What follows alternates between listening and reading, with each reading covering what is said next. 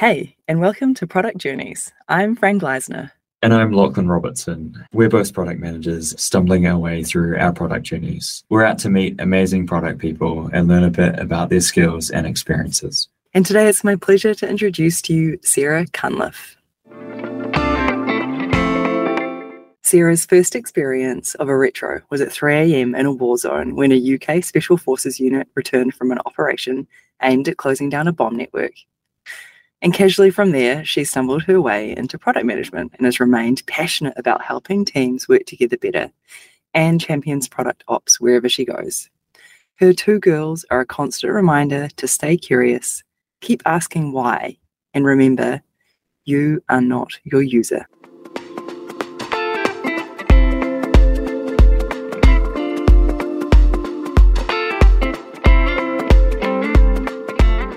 So, Sarah, welcome. It's really nice to have you, and it's been a long time coming. We're going to kick off with your product journey. So let us know how you've got to where you are today. Well, thanks, Fran. I'm really excited to talk to you, my first podcast.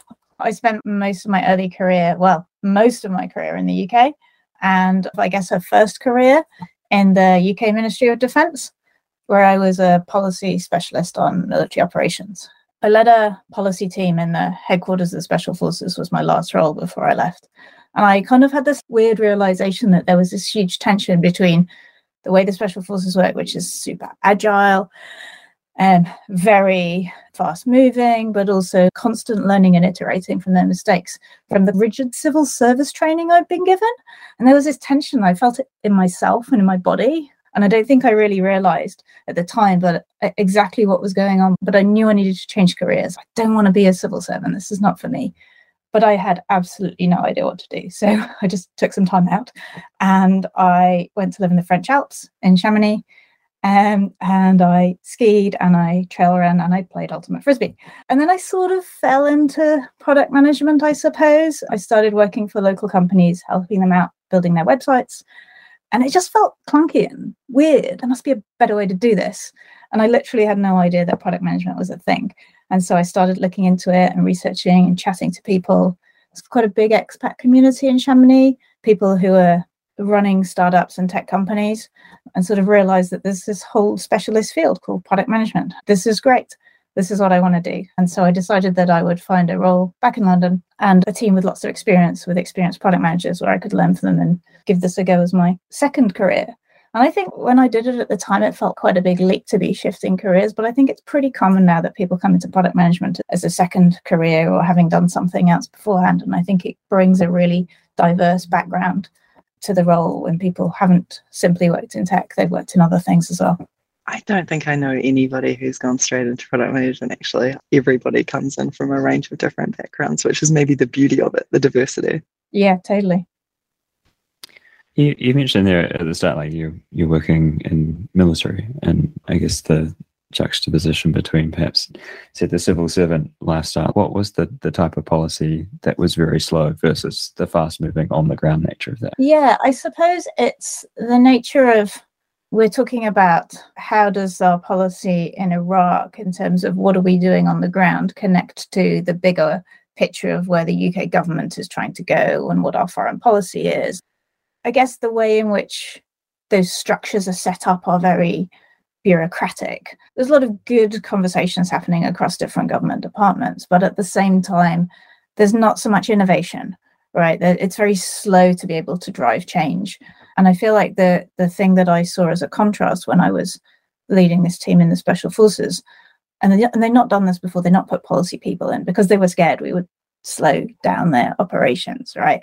And I ended up in this interesting place where the Special Forces wanted me in there because they wanted me to help show the rest of government that what they were doing and why we should move faster. And government sort of wanted me in there because they wanted me to keep an eye on them and check they weren't doing stuff they didn't want them to be doing. But what I saw really was that the Special Forces are really excellent at becoming specialists and then having a group of different specialists that work together to solve a problem really quickly.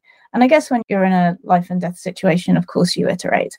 There are times when I've sat in an ops room and watched an operation happen in the middle of the night, and then the team come back in and they literally at 3 a.m. sit down and do a retro.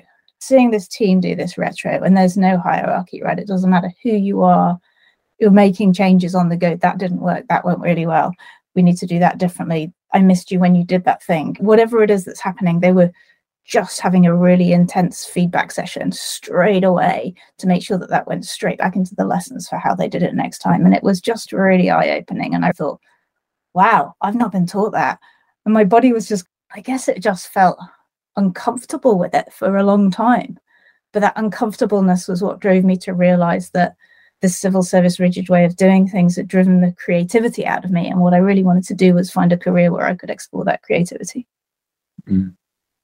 I'm really interested in the specialist view because talking about product management, everyone comes in from diverse backgrounds. I had a conversation yesterday with someone about the fact that people come in, 2 years experience, have no idea and are making really big decisions. What's your view on the balance between specialists and where are specialists really important in software versus diversity and the background of willing to do anything? I think it's the difference between the role as the product leader in bringing all those people together, right? And having someone who's got that deep understanding of the nuances of either the regulation or the frameworks or something like that to give you advice and information at the right point in your journeys. So I think that the value of a product manager as a more generalist person is absolutely to be able to see across the whole picture. I certainly know and saw in some of my product roles where the specialists, they've spent so much time, they're so deep in their specialist areas that it's really hard for them to see a different way of doing things. And we've got to come back to that core mantra as a product, which is you're not your user. They might be an absolute expert in accountancy, but they might not be the person who's a small business who's trying to run the thing which is their expertise. I don't know, maybe they're a sewing business or a craft business. That's where they're a total specialist in. And on the side, they've got to do this accountancy because legally they have to do it. But they're not the specialist, right? And so that person will have such a different view on how to use software than the specialist. The specialist will make sure that they are absolutely complying with the law, that we've got all those guidelines in place to make sure that the user isn't getting stuck and into trouble. But I think the advantage of the product manager being a generalist is they just have that broader perspective and can pull on specialists throughout the whole phase of the product lifecycle.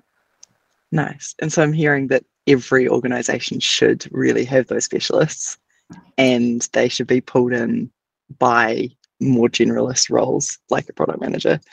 Yeah, for sure. Most of my roles have had a subject matter expert of some description. My view on my leadership approach would be to have those people right at the beginning and throughout the whole journey involved in the discovery work, the design, the testing, the learning, the research, and also then the metrics at the end on how we measure success. Because it's got to work for the user, but it's also got to make sure that it's compliant with whatever best practice and regulations are out there. The other thing that stood out to me that you talked about when you falling into your PM role, you mentioned the word clunky. So in Chamonix, you were working in these roles that felt really clunky. What do you mean by clunky, and what have you found in product management that's not clunky? I suppose I was working without a framework, and one of the roles I had, I was running the website for a airport transfer company. So they picked up people from the airport and brought them to the Chamonix Valley or to other people, and they had 8-seater vans, and they would bring individuals or groups with kit, and they picked up from your location, your hotel or your apartment. So they had this logistical challenge of how to pick up in the right order, with the right number of people, with the right vans, getting onto the right aeroplanes. So actually a really cool and interesting product challenge to have a system that would work that out for you. But because I didn't know anything about product management, they were building this back-end system, or this, I guess what you would call an internal tool these days, for their staff to use by literally telling the developers what they wanted. And the developers were in Australia and we were in France. And I was the facilitator around this. And the developers were frustrated because they were being told what to do. The staff weren't getting what they needed because they asked for something, and the developers didn't really understand the need because they didn't have an understanding of the why, because they weren't sitting there and seeing the pain points, and they weren't understanding the jobs and to do and the problems they had. And so I guess I was just like, this is hard. There must be a better way of having these conversations to get both of you to understand each other's perspective. And that's where I discovered product management and realized that this idea that you spend much, much more time in discovery before you start building anything to make sure you're actually building the right thing that's going to solve the problem reduces that clunkiness of, oh, I've built a thing, here it is. Oh, I've waited 3 weeks for it and it's not going to solve the thing we want. Ouch, that's expensive for everyone. I've never seen anyone overinvest in discovery in product management. I've seen people underinvest in discovery and absolutely regret it. But I've never, ever seen anyone overinvest in discovery and think, oh, we spent too much time there. It doesn't happen, so... I'm interested to probe into that a little more. One of the things that some teams that I've worked with in the past have said, it feels like we're spending a lot of time doing discovery and not actually building things. Do people spend too much trying to hypothesize as opposed to actually making things to actively test through discovery? I think there's definitely a balance, right? Coming back to that conversation we had just before we started about making mistakes and learning from mistakes and iterating on it. I think the key thing for product managers is to get used to being comfortable with just enough.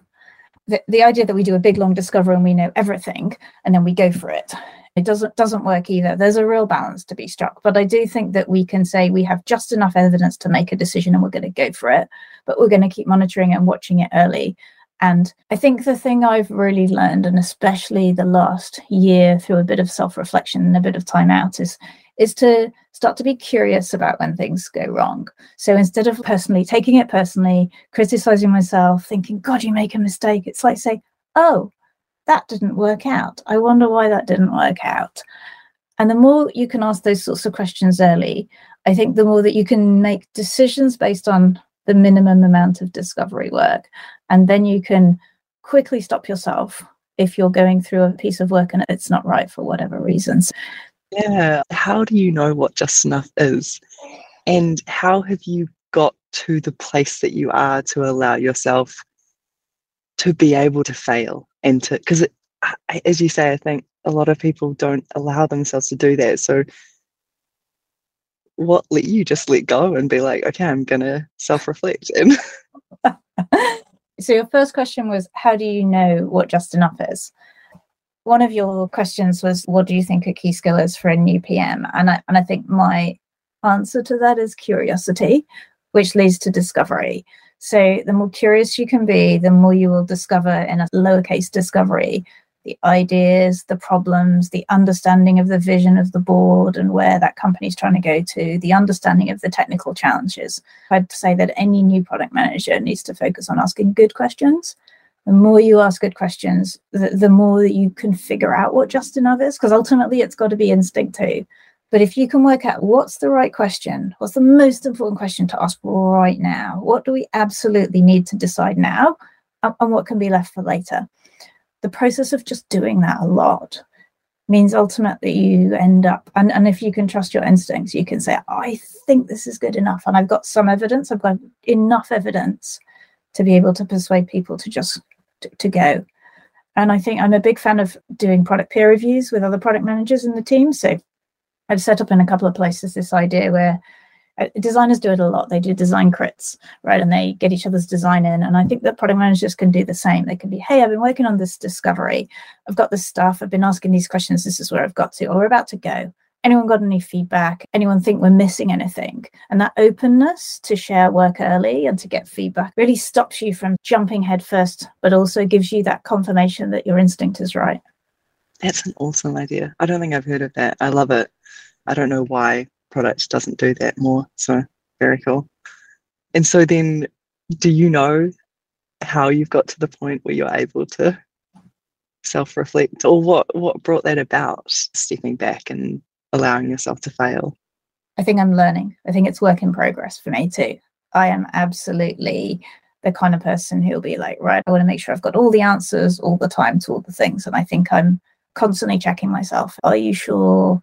Do you really need to know any more information? Can we trust our instinct and go on this? I think it's definitely a work in progress. And I think it is for a lot of people, but certainly for me, it's something that I'm constantly just checking myself on. Yeah, cool. And stepping into a new year, it's good to have a focus like that to set as your high-level goal. I like it. Looping back to your product journey, you mentioned in product you've bounced around to a few different places, and interested in any key highlights from those, or any achievements or lessons that you've had from those different positions? Lessons, I think probably my personal lesson for me on my own product journey would be to figure out what do I need from my next product role, and focus on finding an organization that can offer that. Often there's a list of things, and some of them are related to how you want to enhance your career, or maybe you've done a career framework wheel and you're like, oh, I want to work on these particular skills. But sometimes it's wider and more holistic. Sometimes there's something more value aligned, or I need somewhere that's going to be flexible to support my family. I said, and I think my major lesson is make sure you interview the company for these things. I've got this right a few times and I've got it wrong quite a few times too. And for example, when I first moved into product, when I moved back to London from Chamonix, I knew that I needed a well-structured product team. I needed to find people that knew what they were doing in product to learn from. I got this one right. I went to a company called House Trip, and they were an early Airbnb competitor. And they were a team of 4 product managers, head of engineering, and a CPO who was ex-Twitter and ex-The Guardian. And I learned insane amounts there. And I was also allowed to really, really fail. I designed this internal tool for the customer service team. I didn't have a designer. I mean, it was over-spec'd. It took way too long. It was real major mistake learning and major lesson learning too. And then was able to work in a fast way on the front end to increase our conversion journeys and do loads of A/B testing and loads of data. And as a new product manager, to be able to work on all that stuff in my first year, it was huge. I then moved on and got it totally wrong in my second job. I followed a product leader I was really excited about working for, but really I didn't ask enough questions in the interview phase about this company that was transitioning to agile. And I found out when I turned up that they were super sales focused, that in a time that was pre-remote working being a thing, that the engineering team were in Poland, they didn't really speak any English, they weren't super up for calls. And it was just, I didn't interview well enough for that. So my big lesson is around interviewing for what you want. And I think I'm still learning that it's okay to walk away from a role if it's not working for you. I think sometimes you talk to a company and you interview with them and they think they want the product skills that you've offered. And especially I think in this early stage startup phase, the reality can be that perhaps they're not far along enough in their product journey to work that way. So I think I'm learning that it's not personal. It's simply a clash that neither you nor the company identified in that interview stage, and that's okay. Yeah, you're totally right. The interviewing process is as much about them getting to know you as it is you getting to know the company. So that makes sense. You mentioned at the start of that, knowing where you are in your product journey, what things you might be after and what skills or next steps you're looking for. How have you gotten a handle on that across your time? Has that been something you've just worked to understand yourself, what your next steps in product management are? Have you had mentors, or is there some magical book somewhere that you read?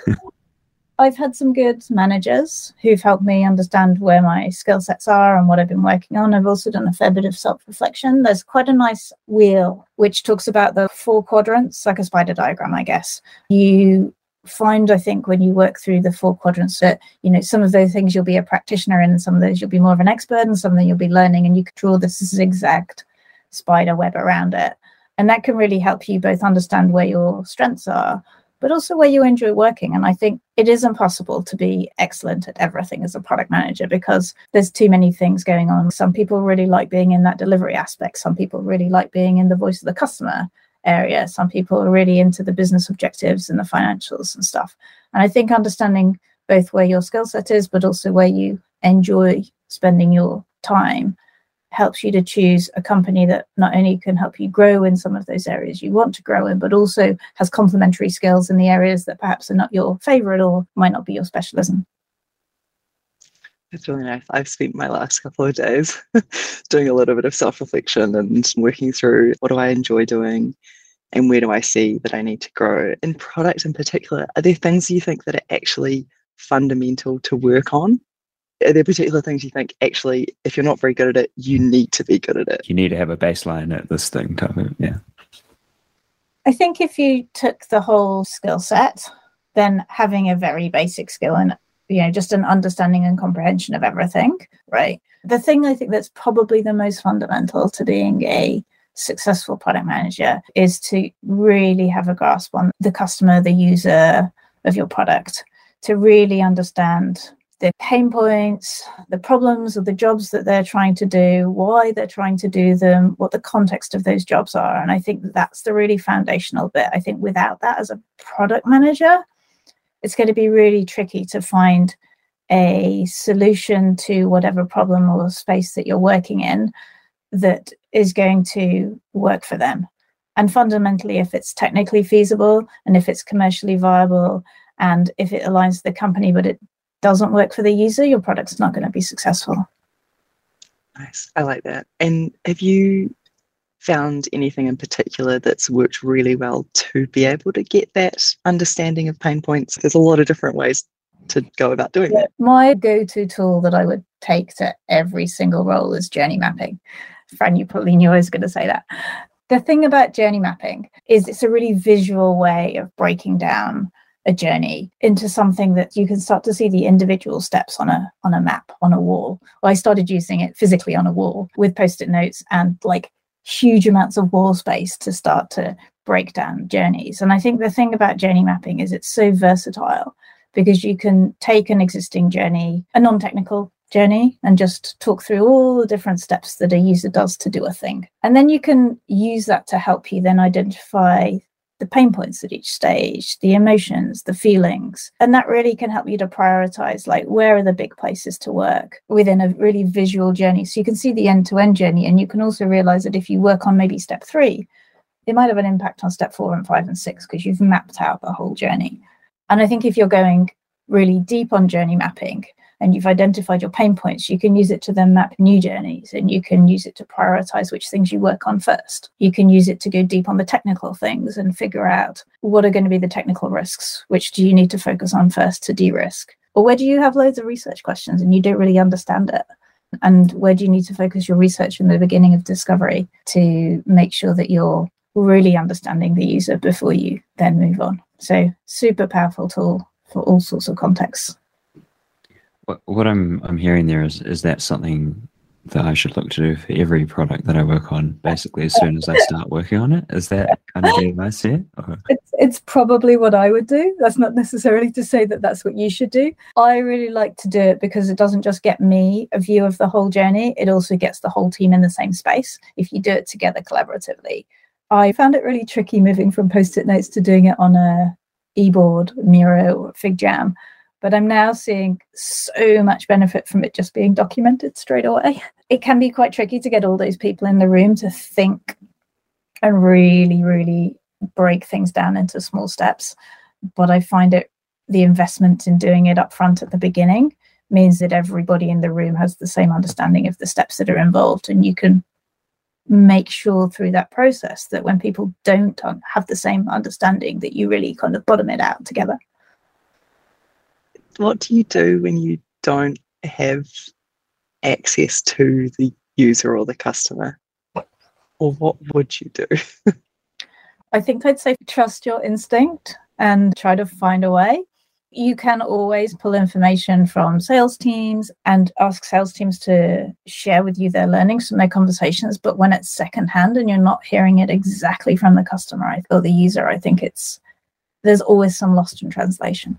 I wish we had a database of recordings. Yeah, there's some really neat tools coming onto the market that can manage some of those big research questions and keep your content organized. The user researcher I was working with at Kogo introduced one. I think it's a Kiwi-based company. I can't remember the name of it. It was really excellent. And it was quite a big investment up front in putting the structure together and managing all of your research questions and pulling information in there. But once it was set up, it really was, here's what we learned, here's the scores against it, here's the videos that you could start to drill deep. And the search tool was really powerful, so that if you're looking for some information, you could often find some recordings that were related to the thing you were looking for. That does sound very cool. I think for me, it's always the interesting balance of when you're doing user research or discovery, exploratory type of research, of stumbling upon stuff and seeing what you might find versus the validatory. I have a hypothesis that I'm looking to validate and actually testing for that thing. And there's obviously different ways to approach that. And I think through your user journey mapping, I was thinking about the idea of personas as well. There are different journeys for different users, and how do you map all those things out as well? There's just a lot in that space to unpack, and it's always going to be a constantly evolving thing, right? Yeah.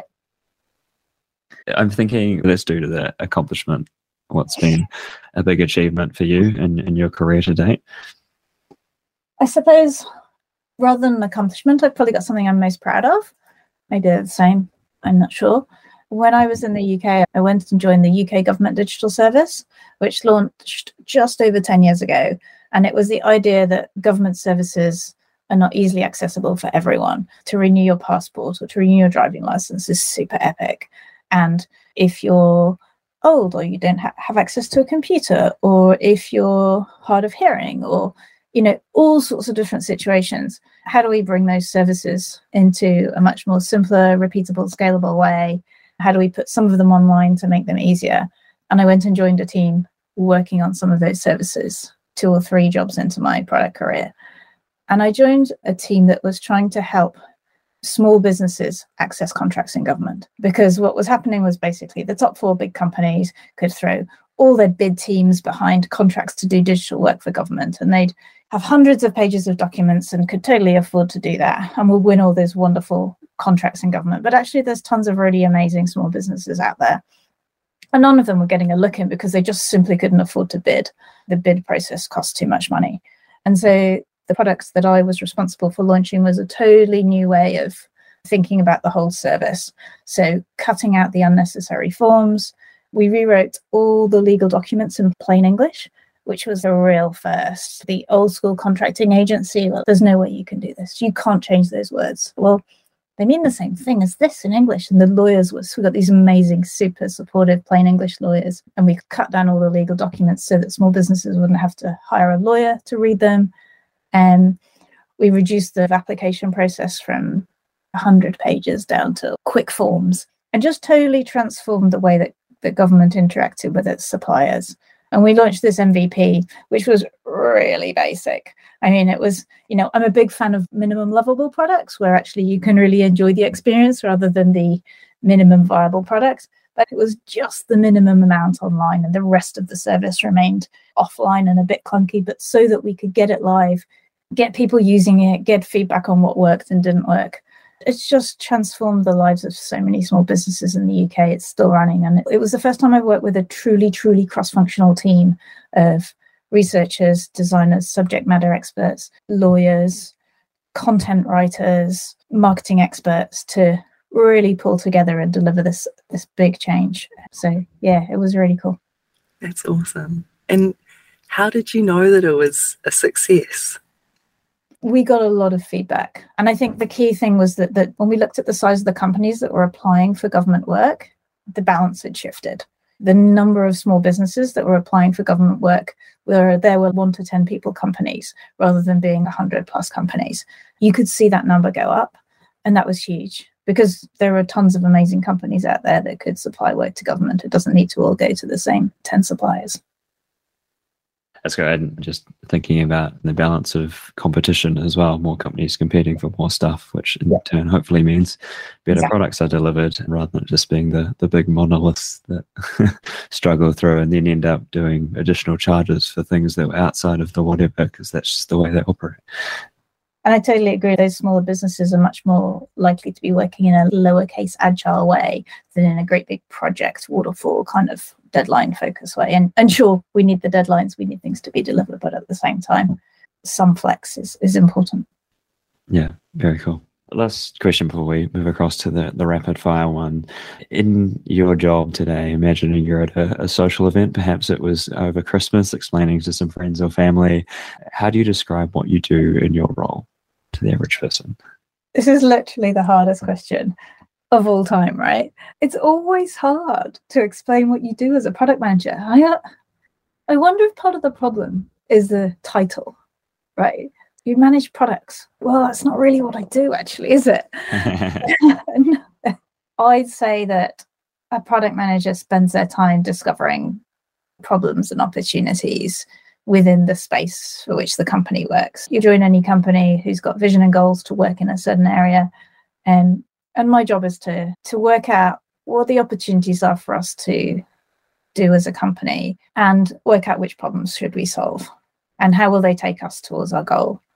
I guess once you've figured out which of those you want to work on, the idea is to try and find a usually software related solution to them, but not always, with a team of experts, those researchers, those designers, engineers, other subject matters.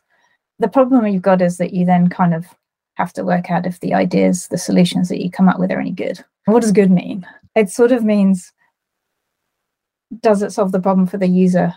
Is it technically feasible, affordable?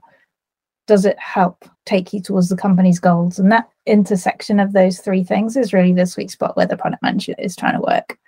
And as you go along and try out some of these and test them early, you throw a lot of them in the bin. And so this is a very long-winded answer to what does a product manager do, but I don't think it's straightforward to explain it, because actually in any given job, you're working in slightly different areas of those intersecting circles to try and find the sweet spot. It absolutely is the hardest question. And I think it goes back to the diversity as well. There's so much diversity. So how do you bring that together and sync it up? All right, we'll move on to rapid fire, which I really enjoy. So usually, one word, one sentence answer. Are you reading a book or an article that you'd like to recommend or in the past have read? I think given our conversations, I have to recommend Jeff Patton's user story mapping book, which was the first thing I read on journey mapping. There you go, easy. I'll confess, I haven't read the whole book, but I've been to one of his training sessions, which would very much recommend. Podcasts, do you listen to them? Do you have one that you'd recommend for people? I'm going to recommend Glennon Doyle's We Can Do Hard Things. I think you recommended that to me, and I love it. It's great. There was a really good one I think I listened to on Liz Gilbert, which was just such a great episode. And it's that time of year. What are you most grateful for? My little family, Matt and my two daughters. I'm really grateful because I think they every day show me how to be better, especially with kids. If you really listen to them, you just see how their instinct flows and how they question the world, and it's just curious by nature. It's a great inspiration. Yeah, awesome. Last question. Do you have any key takeaways or calls to action that you'd like to share? We've touched on this already, but I think my main takeaway for people in product would be to say that if you want to be a good product leader, get comfortable with just enough. Have the courage to make those decisions early, even when it feels really uncomfortable and really scary. Try to be curious rather than critical when things don't go right, both to yourself, because that's really important, but also with other people. Trust that people are doing their best with the information they have at hand. I once read that on average, when you're working and ideating, that you need to work through 6 new ideas before you find one that will stick.